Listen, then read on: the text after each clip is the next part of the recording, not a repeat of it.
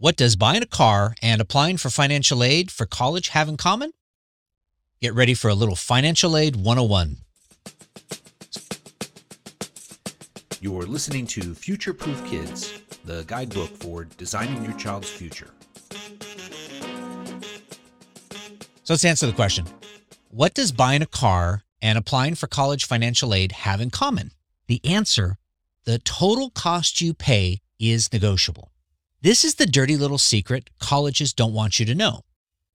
So your child got accepted to college, and the school even gave you financial aid. That's great. But unfortunately, the amount they offered you wasn't enough, and you're worried that you won't be able to send your child off to college. I bet you didn't know that you can appeal your offer and actually get more money. Here's why all college students should appeal your financial aid offer. Cars in colleges have a negotiable sticker price. If you've ever bought a new car from a dealer, you may have encountered the term manufacturer's suggested retail price. So the MSRP is also known as the sticker price. And if you've ever bought a new car, you know the number one rule is you should never pay the MSRP. So many people hate buying a new car because they often feel that the dealership took advantage of them. Car dealers use so many different gimmicks to distract you from several different hidden costs that drive up your overall cost and increase their profit. So a few of college's hidden costs, well, one, books. Then we've got student fees, technology fees, health center fees, study activity fees, transcript and graduation fees. And there's a new study that just came out that shows that colleges have been sliding student support for athletics into tuition fees all along. Who knew?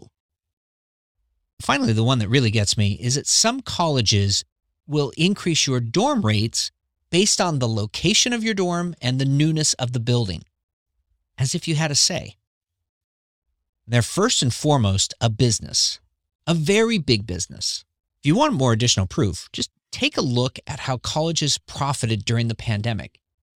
You had colleges with outrageous returns on investments. Great for them, but they didn't cut tuition when they locked kids out, right? They kept making money and they didn't provide the same service. But we have a different opinion of schools than we do of car dealerships. We don't think of colleges the way that we think of car dealerships because we think of them as socially responsible organizations. And because they're held in much higher esteem, people simply accept what colleges give them, whether that's a price, financial aid, whatever it is. Hey, this has got to be this great place, so we're going to go for it. Unfortunately, this is where people make their mistake. Now, let's take a look at why colleges discount tuition. Colleges often give discounts to make the school seem more attractive and give you a reason to attend. They need to be competitive with their sales price to get you to shop there, right? Just like any store. So why not offer students some multiple incentives to attend your school? It's a win-win. You get some money off and the kids feel like they've really done something. When colleges discount the sticker price, they can make the school appear more exclusive with a high initial sticker price, but still priced competitively after the discount. 2, you offer scholarships tied to academics, which is a pretty smart way that I'm going to give you, I'm going to knock $5,000 or $10,000 off your tuition as long as you maintain a B average or better. And if you drop below that, then you're going to lose that academic scholarship. So that's a fantastic way for colleges to do that. I've got really no issue with that one. Third way they do that is that they make students feel special because they're on scholarship. So I know of several private schools that have a sticker price and no one really ever pays that. It seems to be super exclusive. Then all of a sudden, everyone gets $5,000, $10,000, $15,000, $25,000 off. So everyone feels special. And it's a very attractive way to capture students. Brilliant marketing. This system works for colleges because most students will take what is given. But the price you pay can be lowered either through reducing the sticker price or through different forms of financial aid. So while the college classifies it differently, you don't care because you ultimately pay less. And that's the most critical thing. Is how do we get you to pay less for school? In order for that to happen, we're going to have to go through some acronyms here. So there's a financial aid formula. That's the basic thing, and we're going to need to understand this. So it's COA minus EFC equals FN. That jumbled mess of alphabet soup is what you need to learn to play the financial aid game. So spelled out, that formula reads COA is cost of attendance minus EFC, expected family contribution, equals FN, financial need. So let's break that down one by one. The cost of attendance, or COA, so that's going to be your tuition and fees, your room and board, books, supplies, travel, and other miscellaneous expenses. The EFC, expected family contribution. So what happens is colleges will use your FAFSA, free application for federal student aid form, to calculate the amount that you were expected to pay. The things that the FAFSA considers: savings accounts and investments, income, which is verified by the IRS, by the way, other kids in college. This might be changing in 2022, so we have to be aware, and any other factors of income that you might need. So finally, the resulting number is FN, or financial need. In simple terms, they take the cost to attend the college, subtract how much you can pay, and this is the financial need that you should get. Should. Unfortunately, you don't always get all the aid you need. That amount missing is the gap you were expected to come up with. For example, the cost of attendance of a school, we're just going to say it's $20,000 a year, and this is that overall cost of the tuition and some of those other expenses that you're expected $20,000 a year. When they go through and they do all the math, your expected family contribution is $10,000 a year. So technically, your financial aid should be $10,000 a year. And in order for you to send your student to college, you're going to need that $10,000 on your own, right? That's how you're going to come up with it. And the school's going to give you 10 and everything's good. But let's say the college only gives you $5,000 in financial aid. So what you've been left with there is a gap of $5,000 per year that you're going to have to pay for yourself. So got $20,000, you can cover 10. You're hoping the school's going to cover 10.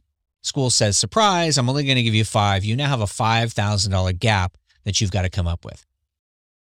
So despite what you say and how little money you have available for college and for life, the college has decided that you need to prove how much you really want to study at their college by asking for more money. Now, if that hasn't made you mad, remember that Princeton, Yale, University of Texas system all increased the value of their endowments by over $30 million a day last year. $30 million per day. And yet they're going to stick you with a need. It just doesn't seem right. There's good news. Here's how to reduce your total tuition cost. So colleges aren't all bad. I'm going to send both of my boys to college, so I believe in them. I just know that they're a business and I have to deal with them a different way. So they offer you a way to close the gap through what's called non-need-based aid. Students and families have the option to work more, take federal loans, apply for scholarships, take school-based loans, take private loans, which is the most expensive of all options, by the way, agree to tuition payment plans, that's where the college becomes the lender, or you can request a reevaluation of your circumstances. And this is what we want to do first. Now, reevaluating our financial need and gap. So colleges are not required to reevaluate or consider special circumstances. But you may request a process called professional judgment. So if you go a handful of years, there was a movie called Fight Club. And I always ask, what does the movie Fight Club and college financial aid have in common? Well, the number one rule is that you're not allowed to talk about Fight Club. So when you negotiate with colleges, you don't ask to negotiate. That's the number one rule. In reality, you are dealing with what's known as objective criteria. And according to the universities, these are not negotiable. You're still negotiating, but colleges have to play it their way. So We just have to realize colleges are so pure, and we move on. Now, for us to figure out what sort of aid, we have to recognize that there are two categories of financial aid. And the mistake that many parents make when dealing with financial aid is going to the wrong office. So if you have a student with excellent grades and test scores, you turn to the admissions office for money. But you contact the financial aid office if you need more money for college and you cannot afford as much. There's a big difference between those two. For you, doesn't make any difference. It's less money that you're going to pay for the college. But for the college, it's everything because they've got two separate offices that are going to deal with this. So now, how do we appeal for financial aid? Well, when you appeal, be honest and be direct with your needs. List unreimbursed medical expenses, any K through 12 tuition that you've got for siblings, any unusual capital gains, if you're experiencing a job loss, pandemic losses, if you had to take a loan from the government. Explain that the amount that they have calculated and the gap you need to overcome it will put you at too great of a financial burden. Now, don't feel bad for colleges when asking for help. They often have huge endowments and large budgets and millions and even sometimes billions. So again, don't feel bad asking for a little something from the top because that's what colleges do. They have entire offices for this. If you spent a few hours writing the appeal and you got an extra $5,000, I'd say it was pretty worth it. Now, the letter of appeal and the required forms, there's some steps that you need to take to appeal your financial aid offer. First thing you should do, talk to your college financial aid counselor and explain your situation. She may be able to help you resolve the issue, and you may not even need to file an appeal. If you do need to file an appeal, the next step is to complete the required paperwork. You can get this information from the financial aid office. Once you've completed the paperwork, submit it to the financial aid office along with the appropriate supporting documentation. They will review your case and decide whether or not to increase your financial aid award. There are companies that will actually do this, so you can get outside help if you need to. And if you don't want to tackle this yourself, some companies specialize this. They're willing to help you.